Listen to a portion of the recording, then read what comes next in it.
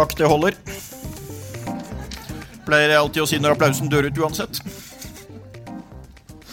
Ja, velkommen til Lahlum og Lysbakken. Vi må dra den vanlige introen vår, Hans Olav. Selv om det er live. I dag er vi nemlig på Kulturhuset i Oslo. Og det er fryktelig fint vær. Det liker ikke du? Ja, jeg kunne jo tenke meg at det gikk mer enn 2 uker fra det var en meter snø i hagen og til det var så mye pollen og sol at man ikke orket å oppholde seg der. Det kunne jeg, men det er jo for så vidt en forbedring at det er mye sol. Anyway, Lahlum og Lysbakken, Nettrollene Store Marit, en kringkasting som faktisk er styrt av Sosialistisk Venstreparti, nå også live på Kulturhuset. Vi hadde tenkt at vi skulle lage en helt Donald Trump-fri episode. Men det spolerte Donald Trump. Det gjorde han. Fordi vi har nå prøvd å holde podcasten Trump-fri en stund, fordi folk er veldig lei av podcaster som handler om Donald Trump. De fleste gjør det, men så slo han til på Twitter i dag igjen med det mest udiplomatiske diplomatbrevet jeg har lest på en stund. Ja, nei, men det var jo ganske illustrerende, fordi jeg begynte å lure på hva har liksom skjedd. Har Donald Trump liksom fått litt teft og endelig fått gjort noe som han kommer til å få litt positiv kred for, men da avlyste han det jo. Ja, han gjorde det. Det som har skjedd er at Rocketman er tilbake, for nå har da Donald Trump avlyst møte med Kim Jong-un, og i brevet beskriver han da at de hadde en, jeg tror det står wonderful tone på gang, men at han nå er da tilbake på det hakket at han truer med overveldende atommakt og i det hele tatt. Så det var en liten stund Jimmy Carter var inne på fredsprisen og sånn. Ja, jeg tror vi kan si at det ikke kommer nå, men nå må vi stoppe meg, fordi hvis jeg får begynne å snakke om den fredsprisen til Obama og sånt, så blir det farlig. Men en liten ting å nevne, altså det er greit at statsråder i Norge kan måtte gå av på grunn av en Facebook-melding, altså. Men den der Trump viklet seg inn i denne uka, når han da fikk en rettskjennelse mot seg på at han hadde brutt grunnloven fordi han hadde utestengt folk på Twitter. Det må jeg si at det er liksom å ta det til en ny dimensjon, altså.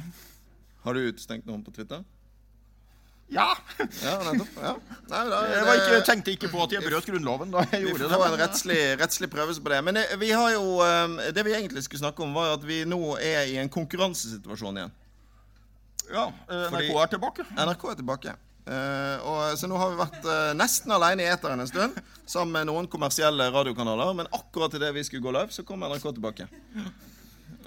Så de som ikke er ute i solen, de har løpt hjem fordi de ville se TV og radio igjen. Ja, men NRK-streiken kom jo ellers i den litt paradoksale kategorien av ting jeg var veldig for og veldig sterkt støttet, og likevel var veldig glad da de var ferdig. Ja. Det tror jeg mange. Jeg var faktisk altså i går på streikearrangement i Bergen. Litt tilfeldig, men de streikende NRK-journalistene, de hadde altså en sånn trøbåt på Lille Långasvann. Så jeg var ute en liten tur. Aldri vært i båt på Lille Långasvann før. Kan ikke stå inne for vannkvaliteten. Det så ikke bra ut i det hele tatt. Men det var da en markering av denne streiken. Men er det noen grunn egentlig til å støtte sånne, tross alt en ganske privilegert yrkesgruppe som har en ganske solid posisjon i det norske samfunnet, og kanskje ikke så verst betalt likevel? Støttet du streiken? Jeg støttet streiken, ja. Hvorfor det?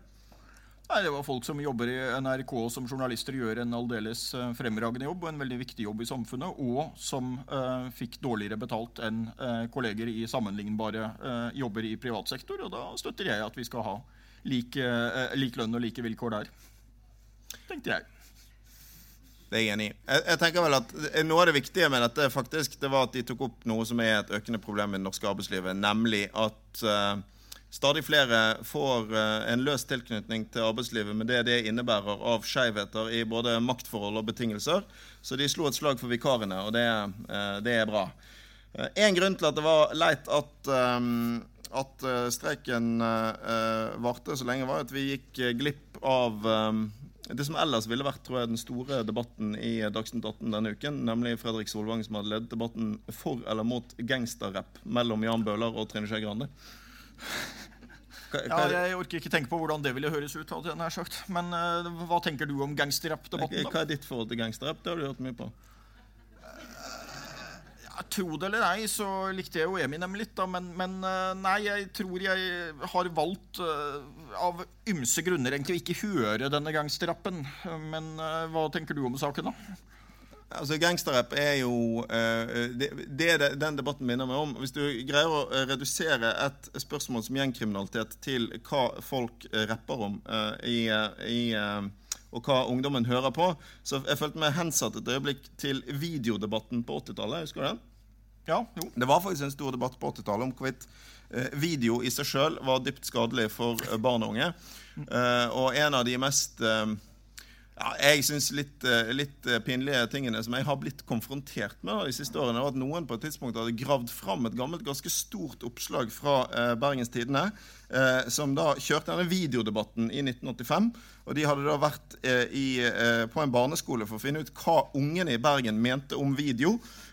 Og det da et svært oppslag i Bergens Tidende med bilder av en sånn liten gutt med caps og fotball som sitter da med den fotballen oppå en videomaskin, og så står det Audun 8, mine barn skal aldri se video. Ja,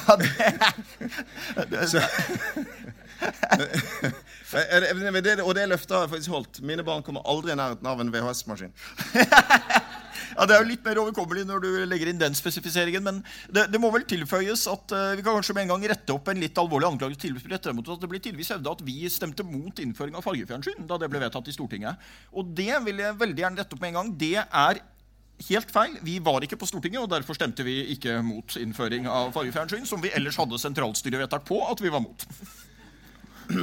Ja, nå en fin inngang til det vi egentlig skal snakke om. Nok fjas, vi skal snakke om frihet, nemlig. Ja. Det mest gjennomdiskuterte ordet, eller det eneste ordet i politikken som absolutt alle ønsker å eie. Høyresiden ønsker å eie friheten, venstresiden ønsker å eie friheten. Så vi har 2 utrolig bra gjester i dag, og vi skal rett og slett få de opp med en gang. Det selveste NHO-sjefen, Kristin Skogen Lund, og så det forfatter, samfunnsdebattant og tenketankssjef Magnus Marstad. Ta godt imot.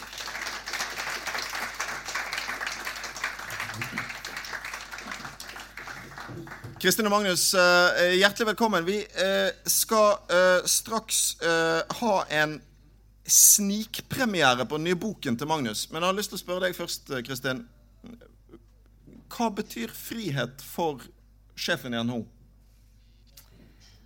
Hvis jeg skulle prøve å sagt det generelt, så må frihet være det at man har like muligheter. Og hvis jeg skulle gjort det litt mer personlig, så vil jeg kanskje si at for meg så har det i hvert fall betydd at jeg har fått en mye bedre utdannelse enn jeg ellers kunne ha fått. Og som kvinne så har jeg også fått muligheter profesjonelt som det kanskje bare så kort som 20 år tilbake ville vært helt utenkelig at jeg hadde hatt. Magnus, hva betyr frihet for deg?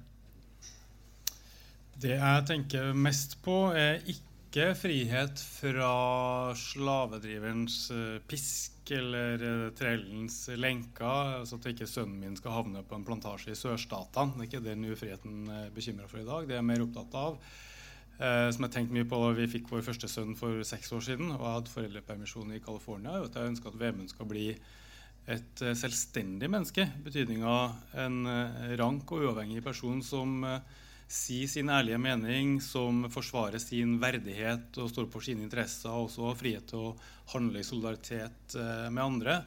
Så frihet i betydning av uavhengighet, da. Og i motsetning til avhengighet, underdanighet, selvsensur, husmannsånd, det mer krøka og krumbøyde. Du vil ha det rette og det ranke og den friheten til å på en måte være seg selv og ta sine egne valg, og så selvsagt ta hensyn til andre. Fordi vi har jo ikke noe slaveri mer, så det jo noe annet som vi regner som ufrihet i vår tid, da, som har mer med det her avhengigheten og underdannigheten å gjøre. Magnus, ta og så hold frem boken din, sånn at alle de som hører på podcasten kan se den. Frihetens mødre. Den kommer altså ut i morgen, men vi skal snakke om den i dag. Jeg må bare sjekke med Hans Olav. Altså, forrige gang vi hadde en forfatter på besøk, så fortalte du hvor fort du hadde lest boken hennes. Hvor lang tid brukte du på boken til Magnus? 2 timer. Passet helt perfekt. Det akkurat reisetida mellom Gjøvik og Oslo. Det var mye det vi tenkte på forlaget. Men det var en veldig interessant bok. Ellers hadde jeg lest den saktere, hadde jeg nær sagt. Den var spennende å lese videre, og mange interessante refleksjoner rundt både det norske og det amerikanske begrepet på sett og vis av friheten, og en spennende familiehistorie og over på både norske og internasjonale forhold og historisk utvikling. Så dette likte jeg godt. Det du gjør, Magnus, er at du forteller historien om din egen familie. Både de som ble i Norge og de som dro til USA. Og så prøver du å finne ut hvem fikk egentlig mest frihet. Er det en korrekt oppsummering? Ja, det handler jo om to søstre som ble født på en husmannsplass på kysten av Helgeland for godt over 100 år siden. Sanna og Lina. Der var det 10 søsken og 5 som overlevde. Så da tippoldemora mi var 37 år, så hadde hun fulgt 5 av 10 barn til kirkegården, og så var det hennes skyld. Så det gikk hardt for seg i husmannsklassen under karrige naturforhold den gangen. Og oldemora mi da emigrerte til Trøndelag og ble da min oldemor. Søstra Sanna, 6 foreldre, emigrerte til USA, og hennes etterkommere er amerikansk, og vi har ikke sett dem siden 1960-tallet, så jeg dro over for å finne dem som del av det her prosjektet for å undersøke hva frihet handler om da. Og mitt utgangspunkt er jo at høyresiden eier frihetsbegrepet. Det forbindes med for eksempel Fremskrittspartiets kamp mot skatter, avgifter og offentlige inngrep, og det der står veldig sterkt i USA, ikke sant? Mens vi bygde ut barnehageplasser og økte på foreldrepermisjonen, så kuttet Ronald Reagan skattene og kvært framveksten av flere felles velferdsløsninger. Så vi ble jo etter hvert to veldig ulike samfunn. Jeg var ganske spent på om mine slektninger hadde blitt sånne Reagan-fans som heia på han da han tok penger fra trygda til aleneforsørgerne og delte ut som skattekutt til dem som hadde mye fra før. Og det viste seg etter hvert at de hadde huia og heia på Reagan på valgkvelden i 1980, alle som en. Så det her var litt avstand mellom grenene i familietreet. Men det som vi gjør i boka, er at det går inn helt konkret og ser på skatter, avgifter og offentlige inngrep. Skatter og avgifter som finansierer felles velferdsløsninger, ikke sant? Og også på offentlige inngrep i arbeidslivet, som regulerer sånn ferieloven eller retten til saklig oppsigelse og sånne ting. Så måler vi mer sånn konkret og praktisk i vanlige folk sitt liv. Er det mest frihet i the land of the free, konkurransesamfunnet USA, eller i det skattetynga sosialdemokratiet Norge, som på en måte er prosjektet i boka. Og da tenker jeg at det virker jo helt innlysende at Fremskrittspartiet har rett, egentlig. Altså, hvis staten tar mer av inntekta di inn, sikkert til gode formål, så har du mindre frihet igjen til å velge selv. Det virker liksom helt innlysende. Men etter hvert så har jeg skjønt at ja, det stemmer, med mindre det er frihet du får for de skattepengene. For hvis det er det, så er det jo fullt mulig at Norge med all den skatten vi betaler har mer frihet enn amerikanerne, hvis du får frihet for den. Og i USA så var jeg på 6 måneders foreldrepermisjon og leverte gutten min hver dag klokka 14:00 til amming på mora Ingrid sitt kontor på universitetet der. Og da oppdaget nabokontoret så var det en amerikansk gutt på akkurat samme alder, var 6 måneder han også, som var med mora på jobb. Og hun var i samme situasjon som Ingrid fra Norge. Amerikanske Isla var ung, kvinnelig forsker. Men forskjellen var at hun hadde ungen kravlende oppå tastaturet og rundt på gulvet med bleier og babygrøt og babygråt hver eneste dag, mens hun lot som hun fikk noe gjort, for hun hadde ikke noen foreldrepermisjon. Og da tenkte jeg, kan det stemme at hun der, amerikaneren med ungen kravlende, svever i en høyere sfære av individets frihet, mens hun norske, som har frihet til å forske og gjøre jobben sin hele dagen, er en slags slave av velferdsstaten. Og det var flere ting som fikk det til å skurre i det bildet av at vi har valgt likhet og solidaritet og trygghet, mens dem har gått bananas på å prioritere frihet.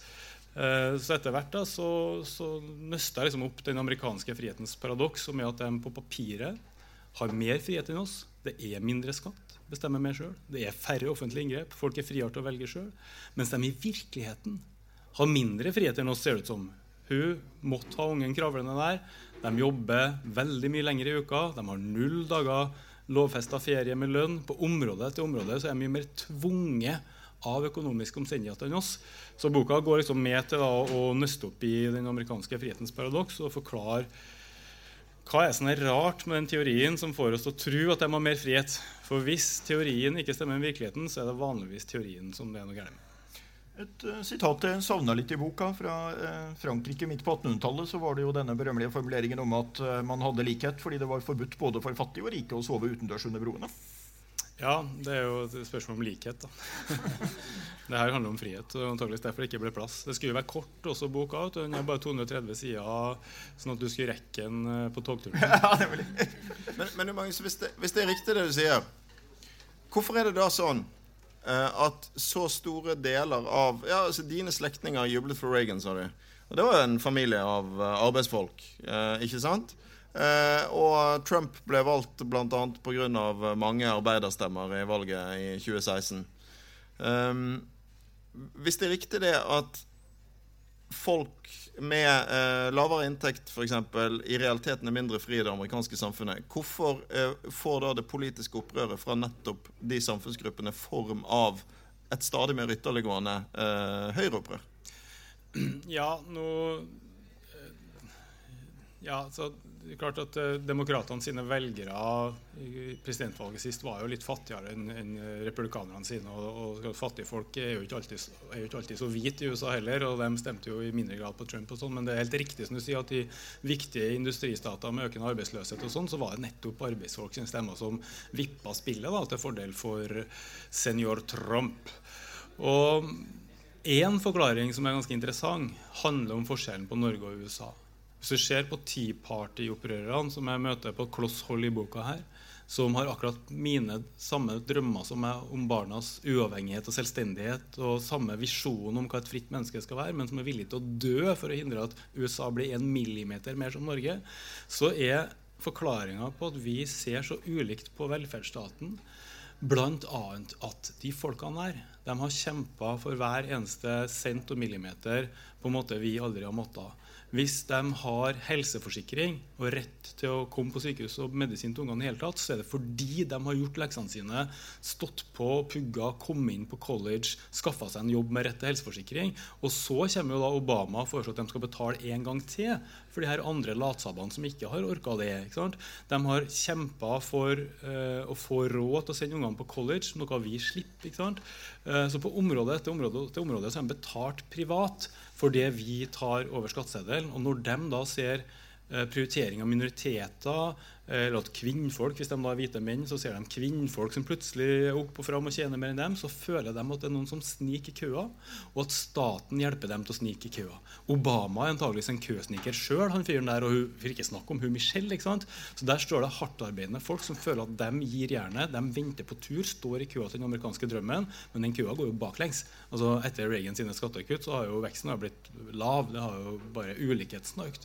Og de føler at noen sniker, at staten hjelper dem, og da det sånn at markedet, den nådeløse konkurransen, som sørger for at vinnerne vinner, men også taperne taper, blir deres vei til rettferdighet.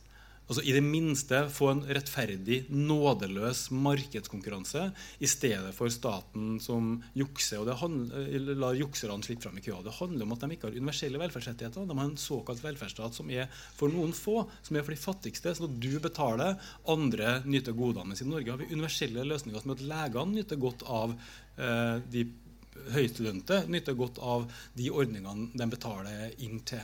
Og Eleanor Roosevelt sa noe på 1940-tallet, hun var jo kona til Franklin Roosevelt, som på en måte USAs Johan Nygaardsvold, bortsett fra at han ikke husmannssønn, men rik arving fra New York, og hun sa, vi må sikre en levestandard for alle amerikanere som gjør at de virkelig kan håpe på justice for all, rettferdighet for alle, I stedet for å nære en hemmelig drøm om privilegier, fordi de ikke kan håpe på rettferdighet.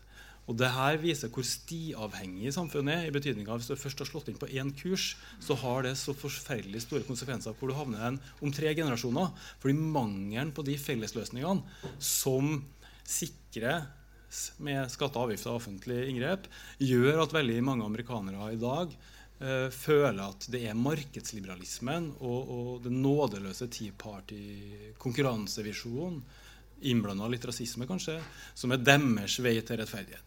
Det litt interessant, og det frihetsbrev på litt over på det Kristin snakket om her også. Du diskuterer det litt I boka, hvorfor man oppfatter det så ulikt, og man opplever jo gjerne I et historisk perspektiv også at når man I USA snakker om at du har et fritt samfunn og så videre, så det nettopp dette ordet muligheter. Altså, samfunnet fritt hvis det muligheter for alle til å jobbe seg opp. Mens vi da I Europa mer opptatt av hvor like mulighetene hvor jevn fordeling vi har. Og så utfordrer de litt hverandre, for det klart at hvis du har et samfunn med veldig store sosiale forskjeller, som vi vel enige om et stort problem I USA nå, så innebærer det jo at selv om alle har muligheten til å jobbe seg opp I teorien, så blir det en veldig mye kortere vei opp for noen og en lengre vei opp for noen. Jeg vet ikke hva Kommer du på Kristin på dette stedet? Ja, men jeg mener jo at USA i dag jo ikke et samfunn med utpregede like muligheter. Blant annet så jo dette med utdanning. Det jo riktig nok et utdanningssystem, men det jo mye dårligere skoler for de som ikke har råd til å betale for de gode skolene, som et eksempel. Og det klart det gjør jo at man har et mye større, hva skal jeg si, en mye større medfødt begrensning for å realisere sine egne talenter hvis man kommer fra dårlige kår i USA. Og ergo så vil jo så jeg mener jo ikke at de et samfunn i dag som innfrir det jeg sa som et ideal. Nei, og det jo, nå snakker vi om mulighetslikhet, men også om mobilitet, altså muligheten for å drive forbikjøring per generasjon, at noen stiger og andre feller, og den mobiliteten jo veldig, veldig mye høyere i det sosialdemokratiske Skandinavia enn i USA, selv om Reagan-revolusjonens frihetsfilosofer forespilte at bare vi slipper løs konkurransen og kutter skattene og øker privatiseringen, så vil mobiliteten øke, for at nemlig denne uregulerte konkurransen slipper frem talenter, og som Skogen Lund sier, så stemmer jo ikke helt når du må betale på universitet og så videre. Men den boka mi handler nok mer om det jeg startet med, at jeg vil at ungene mine skal bli selvstendige, frie, uavhengige mennesker som våger å stå opp for sin verdighet, hevde sine interesser og fri til å handle i solidaritet med andre. Og det jo der USA og Norge kanskje aller mest skiller seg ad, når du begynner å se inn i, for å si det på pent da, dominansforholdene. Så den avhengigheten som arbeidsfolket har, når de ikke har det offentlige inngrepet som Johan Nygaardsvold gjorde i 1936, nemlig retten til saklig oppsigelse, der Donald Trump eller hvilken som helst direktør kan bare si «you're fired», og så rett ut døra for alle i privat sektor i USA. Det betyr at folk mister jobben for å ha feil klistremerke på bilen sin. Hvis du heier på John Kerry i presidentvalget, så sier direktøren «you're fired», du må bytte til Trump. Og det en lovlig oppsigelse. Så de griper inn i ytringsfriheten, i meningsfriheten, den personlige friheten til undersåttene i arbeidslivet, og det lov ifølge det amerikanske høyesterett sitt frihetsbegrep.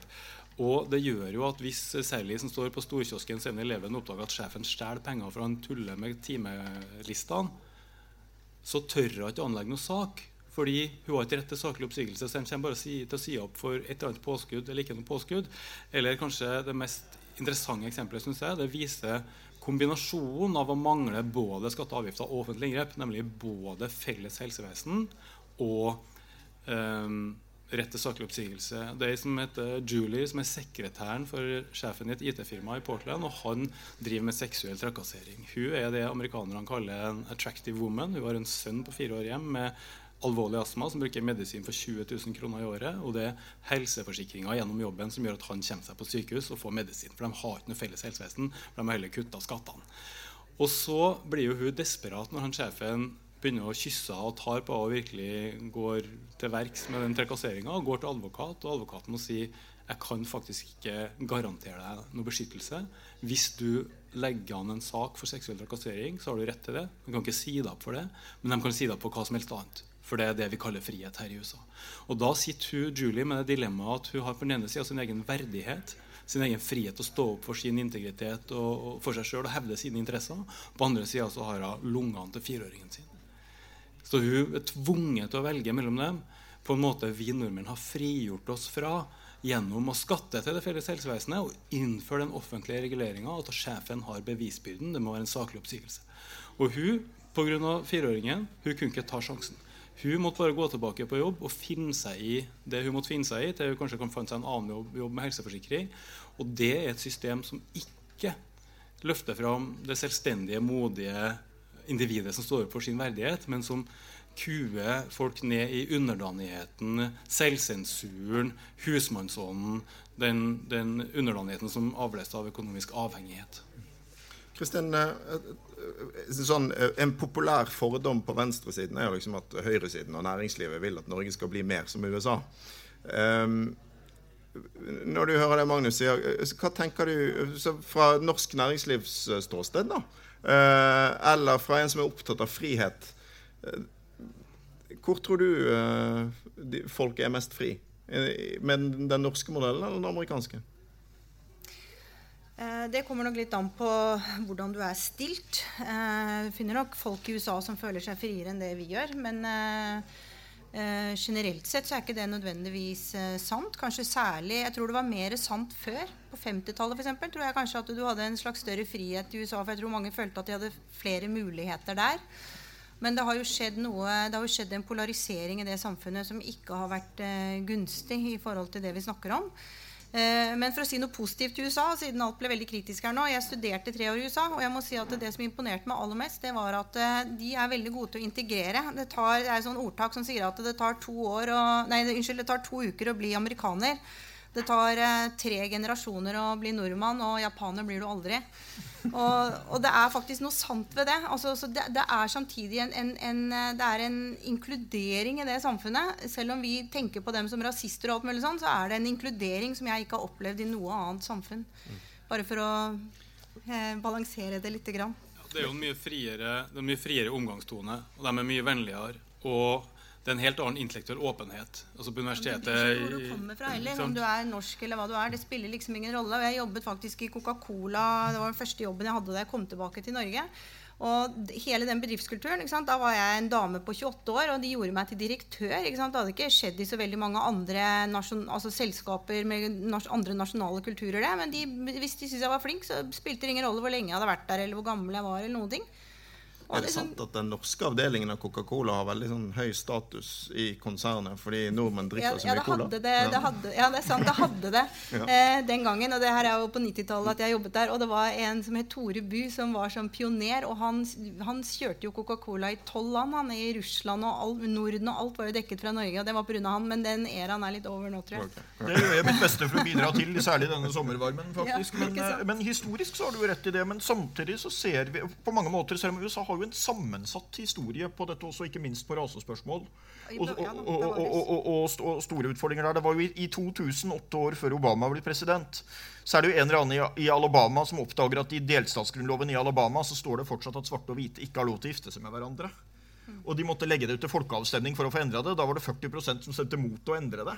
Sånn at USA har jo, både ulike deler av USA og sånt, har jo veldig ulike tradisjoner og ulike opplevelser av det. Men jeg er enig med deg som et historisk når det gjelder innvandrerne, og det er et veldig stor grad et land som er bygd av innvandrere.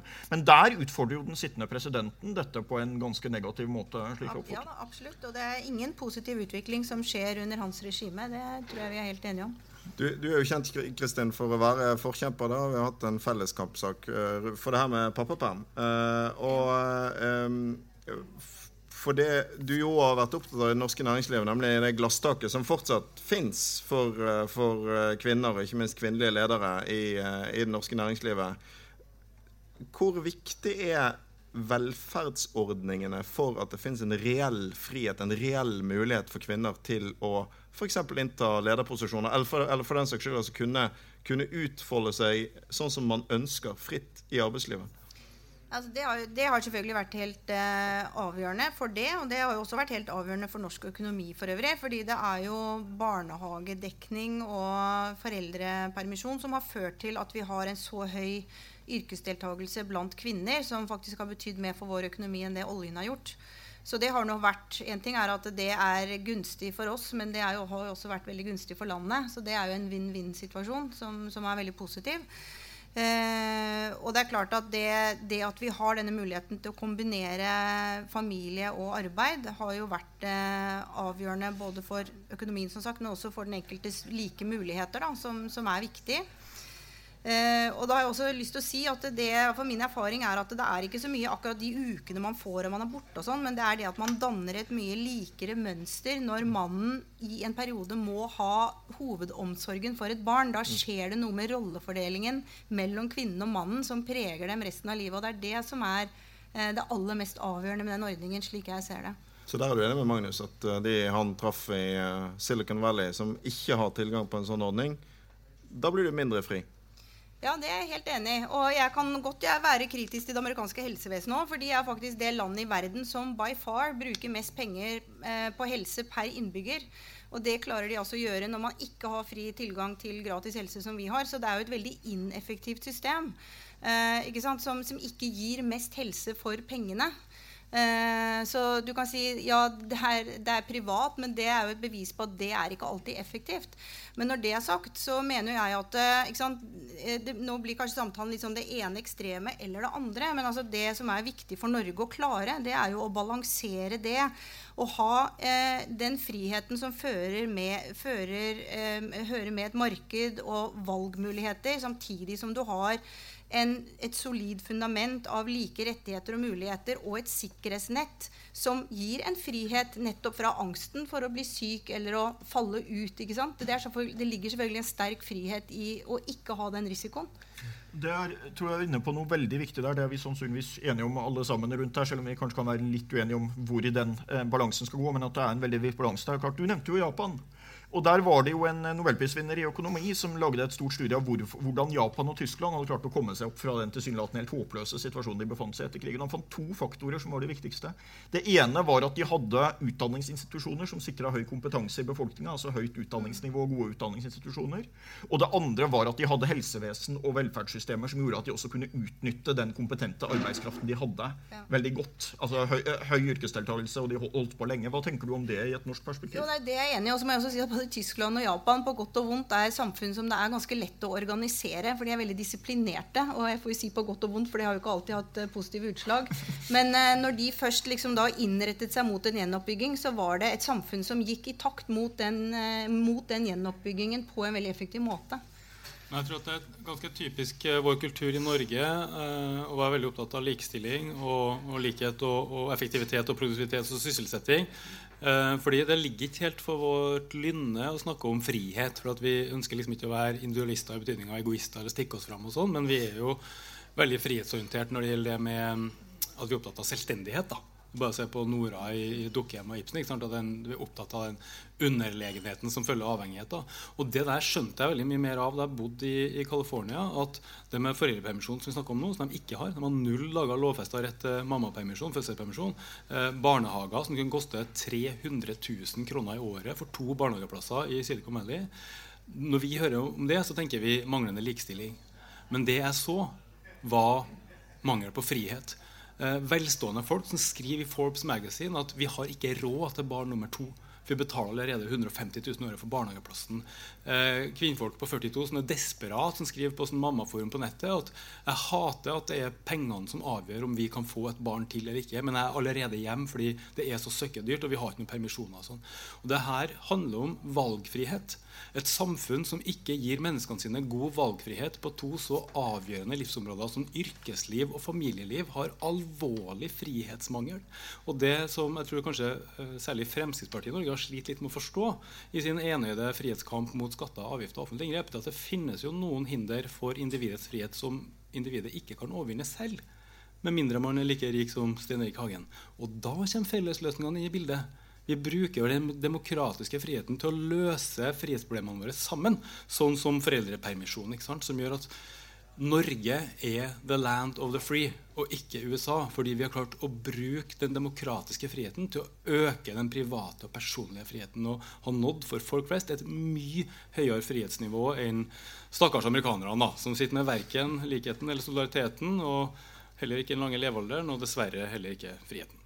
Kristin? Jeg må bare si at når du sier at ikke vi er så veldig opptatt, eller snakker så mye om frihet, jeg er egentlig liksom fundamentalt uenig i det, da, for jeg tenker at nordmannen, for å si det sånn, er utrolig frihetselskende, og da tenker jeg på liksom, ikke sant, selvbergeren, klart seg selv, alene, skulle aldri være avhengig av noen. Altså, det der ligger også veldig sterkt i genene våre, og vårt forhold til naturen, ikke sant, hvordan liksom, vi elsker å være ute i det frie og på en måte mestre krefter, natur, alt det der handler også om den der frihetsfølelsen. Og hvis jeg skal trekke det til arbeidslivet igjen, så har jeg jobbet i ganske mange land etter hvert, og det er jo ingen arbeidstakere som er, hva skal jeg si, så selvstendige da. Og for så vidt også veldig ansvarliggjort, og det er en veldig positiv ting i arbeidslivet vårt, bare så det jeg har sagt. Jeg synes det er veldig bra, men ikke sant, du kan ikke som leder på en norsk bedrift bare si at nå gjør vi det sånn dere, og forvente at folk går i takt, for det gjør de jo ikke hvis de er uenige, ikke sant? Du må forankre og få alle til å mene at det er en god idé. Altså den der friheten til å være med og bestemme og ikke finne seg i ting, den mener jeg er utrolig sterk i oss, altså. Og det handler ikke bare om velferdssystemene våre, det er urnordmannen som kommer fra det der, det synes i hvert fall jeg at jeg kjenner. Dette kunne vi diskutert lenge. Vi styrer inn mot slutten her, så er det en ting til som vi må ta opp med dere, og det er spørsmålet om hvor friheten er på vei. Jeg vet, Kristin, altså, du kommer fra en familie der altså, din far betalte en høy pris for frihet. Han var motstandsmann og satt i konsentrasjonsleir, stemmer ikke det? Jo. Ja. Når du ser verden i dag, liksom ser disse autoritære tendensene på vei tilbake, blir du redd for friheten da? Ja, jeg synes det veldig, veldig skummelt, og jeg selvfølgelig preget av at jeg vokste opp med han, og det han hadde vært igjennom, men også hva det gjorde med han, i forhold til nettopp å elske friheten, elske naturen, elske det å kunne, og var veldig opptatt av at vi brukte mulighetene våre som vi da var gitt, ikke sant? Og vi ser, jeg synes vi ser ganske mange skumle tendenser. Jeg synes vi ser en sterk økende grad av proteksjonisme som ikke tjener noen, fordi så lenge samfunn vevd sammen, så det med å skape fred, som helt avgjørende. Så jeg redd for proteksjonisme, jeg redd for nasjonalisme, og jeg redd for autoritære og ukloke ledere som får sette et oppsiktsvekkende preg på store verdensmakter uten tilstrekkelig intern motstand, og det synes jeg veldig skremmende å se, og det har gått veldig fort. Altså bare for 2 år siden så hadde vi aldri sittet og hatt den samtalen vi har nå. Helt sant. Kan jeg bare spørre deg om en ting, Magnus? Fordi at, jeg tenker sånn, du begynte å skrive den boken for hvor mange år siden? 7 år siden, ja. 7 år siden, ja. Og så skulle liksom ta frihetsbegrepet fra høyresiden og litt sånn. Og så mens du har jobbet med dette, så har høyresiden, i hvert fall i USA da, sluttet å snakke om frihet. Ja, du litt for sent ute? Noe av det mest interessante med valgkampen til Donald Trump, både primærvalgkampen og selve presidentvalgkampen, var jo at fyren så å si aldri nevnt hverken individual freedom eller personal liberty, og det snakker om lederen for Ronald Reagans parti her, altså det nesten helt utrolig. Men høyresidas kandidat i USA i 2016 gikk ikke til valg på individets frihet, han gikk til valg på statens styrke, lederens maskuline autoritet og folkemassens patriotiske lydighet, eller den høyresidas tradisjonelle kjerneverdier da, som jeg kaller det. Og det veldig interessant, det samme i Europa, men skikkelig liberalistisk freedom fighter som Viktor Orbán i Ungarn, som var ultraamerikansk liberalist, liksom, som nå da kalles the dictator, og oppfører seg nærmest som en sovjethersker, og knuger alt som heter liberale friheter, og alt det her har skutt fart etter finanskrisa. Det den økende sosiale uroen, nøden og arbeidsløsheten som fulgte av finanskrisa, har gjort det vanskeligere å selge denne frihetsfortellingen og markedets frihet og sånt til folk. Og det har blitt litt sånn i en del land som har vært hardt rammet, sånn som i USA, at når markedets usynlige hånd har stelt det tilstrekkelig med uro, så roper deler av høyresida på statens jernneve i stedet for. Og derfor så representerer valget av Donald Trump sammen med nestenseieren til Sanders i Demokratene i 2016, slutten på Ronald Reagan og Margaret Thatchers epoke. Det slutten på den tida da den høyresida der fremmet friheten på sin fane. De har kastet friheten i veikanten som noe gammelt ideologisk skrot, og da blir det opp til andre å plukke det opp gjennom vårt århundre, og det det boka Frihetens mødre handler litt om, den ideologiske arven fra dem som bygde landet, og helt tilbake til Marcus Trane, der det finnes en annen forståelse av friheten enn den som har dominert siden 1980, og som vi nødt til å bygge på hvis vi skal forsvare frihetene i vårt århundre, som ble kjempet fram i det forrige. Det må jo sies der da at dette et sammensatt bilde, fordi når du nevner at Trump et utslag av det, men på den andre siden så har vi jo Bernie Sanders, som en sensasjonelt høy oppslutning om en så venstreradikal politiker i USA. Jeg kan jo nevne at fra de siste 100 årene, altså nå perioden før Bernie Sanders, så hadde jo den sosialistiske presidentkandidaten i USA som hadde størst oppslutning var i 1920. Han fikk 3% av stemmene, han satt i fengsel hele valgkampen. Så det har liksom ikke vært en sånn tradisjonell suksessoppskrift i USA å gå for det, og det blir veldig spennende å se hvordan det slår ut i 2020. Men Kristin, du skal få siste ord i denne interessante debatten. Ja, så hyggelig. Nei, altså Jens Stoltenberg sa en gang at markedet ikke en god herre, men en ypperlig tjener, og det ganske godt sagt, fordi jeg har jo tro på markedet, men jeg også veldig klar på at markedet må reguleres på en klok måte. Men jeg synes det du sa nettopp nå var en slags smashball til meg, for jeg tenker at det vi er avhengig av, det et velfungerende næringsliv som skaper verdier slik at vi har det godt i dette landet, for det jo det beste bolverket mot ekstremisme faktisk at folk flest føler at de har det bra og har tro på at de har en lys fremtid for seg selv og sine barn. Og det jo det du har sett i store deler av Vest-Europa etter finanskrisen, at den fremtidstroen har gått tapt. Og det da du får disse utslagene. Det en slags rotårsak til mange av de bevegelsene vi ikke glad i, som vi ser rundt forbi. Så vi må ta vare på det vi har, og så må vi forvalte det klokt fremover. Der fikk du siste ord. Det passer godt i en sånn runde der med et veldig tung venstresideflertall i panelet at du fikk siste ord i den diskusjonen. Men vi skal gi oss helt ennå, for vi skal jo ha gode ting, Hans Olav. Ja, vi skal ha det en sånn ukentlig spalte vi nær sagt har her, at vi skal prøve å nevne noe positivt som kan være privat eller del av jobben vår, eller hva det Har du en positiv ting her, Magnus? Det positivt at i år så det faktisk spenning i elitserien i fotball for menn. Og det også positivt at fra og med førstkommende søndag, da det Rosenborg Brann på Lerkendal, så vil det da fortsatt være spenning om sølvet, sånn som det bruker å være. Så der skal Ranheim og Brann kive om sølvet, så det en god ting. Jeg tror at Audun må få en svarreplikk til denne. Jeg hadde faktisk tenkt her med en god ting. Det en god ting at trønderne så sinnssykt arrogante før søndagen at de tror dette avgjort. Jeg var også i Bergen i går. Det var sol på festspillåpningen og Brann leder i Eliteserien. Så det grådig herlig å være bergenser om dagen. Ja. Og jeg synes jo da det fantastisk at en av årets største og mest spennende sportsbegivenheter starter hver dag som helst. Jeg snakker selvfølgelig om Norway Chess i Stavanger, Magnus Carlsen i kamp mot verdenseliten.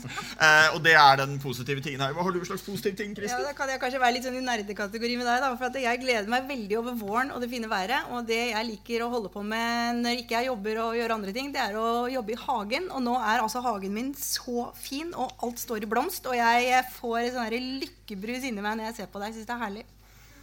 Utrolig bra. Det var mange gode ting, folkens. Da gjenstår det faktisk bare for oss å si tusen takk til Kristin Skogen Lund og Magnus Marsdal for at dere ville være med i Lahlum og Lysbakken denne uken. Tusen takk til dere som kom hit til Kulturhuset.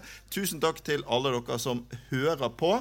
Gi oss gjerne en rating i iTunes. Spre ordet. Du finner Lahlum og Lysbakken i din podcast-app.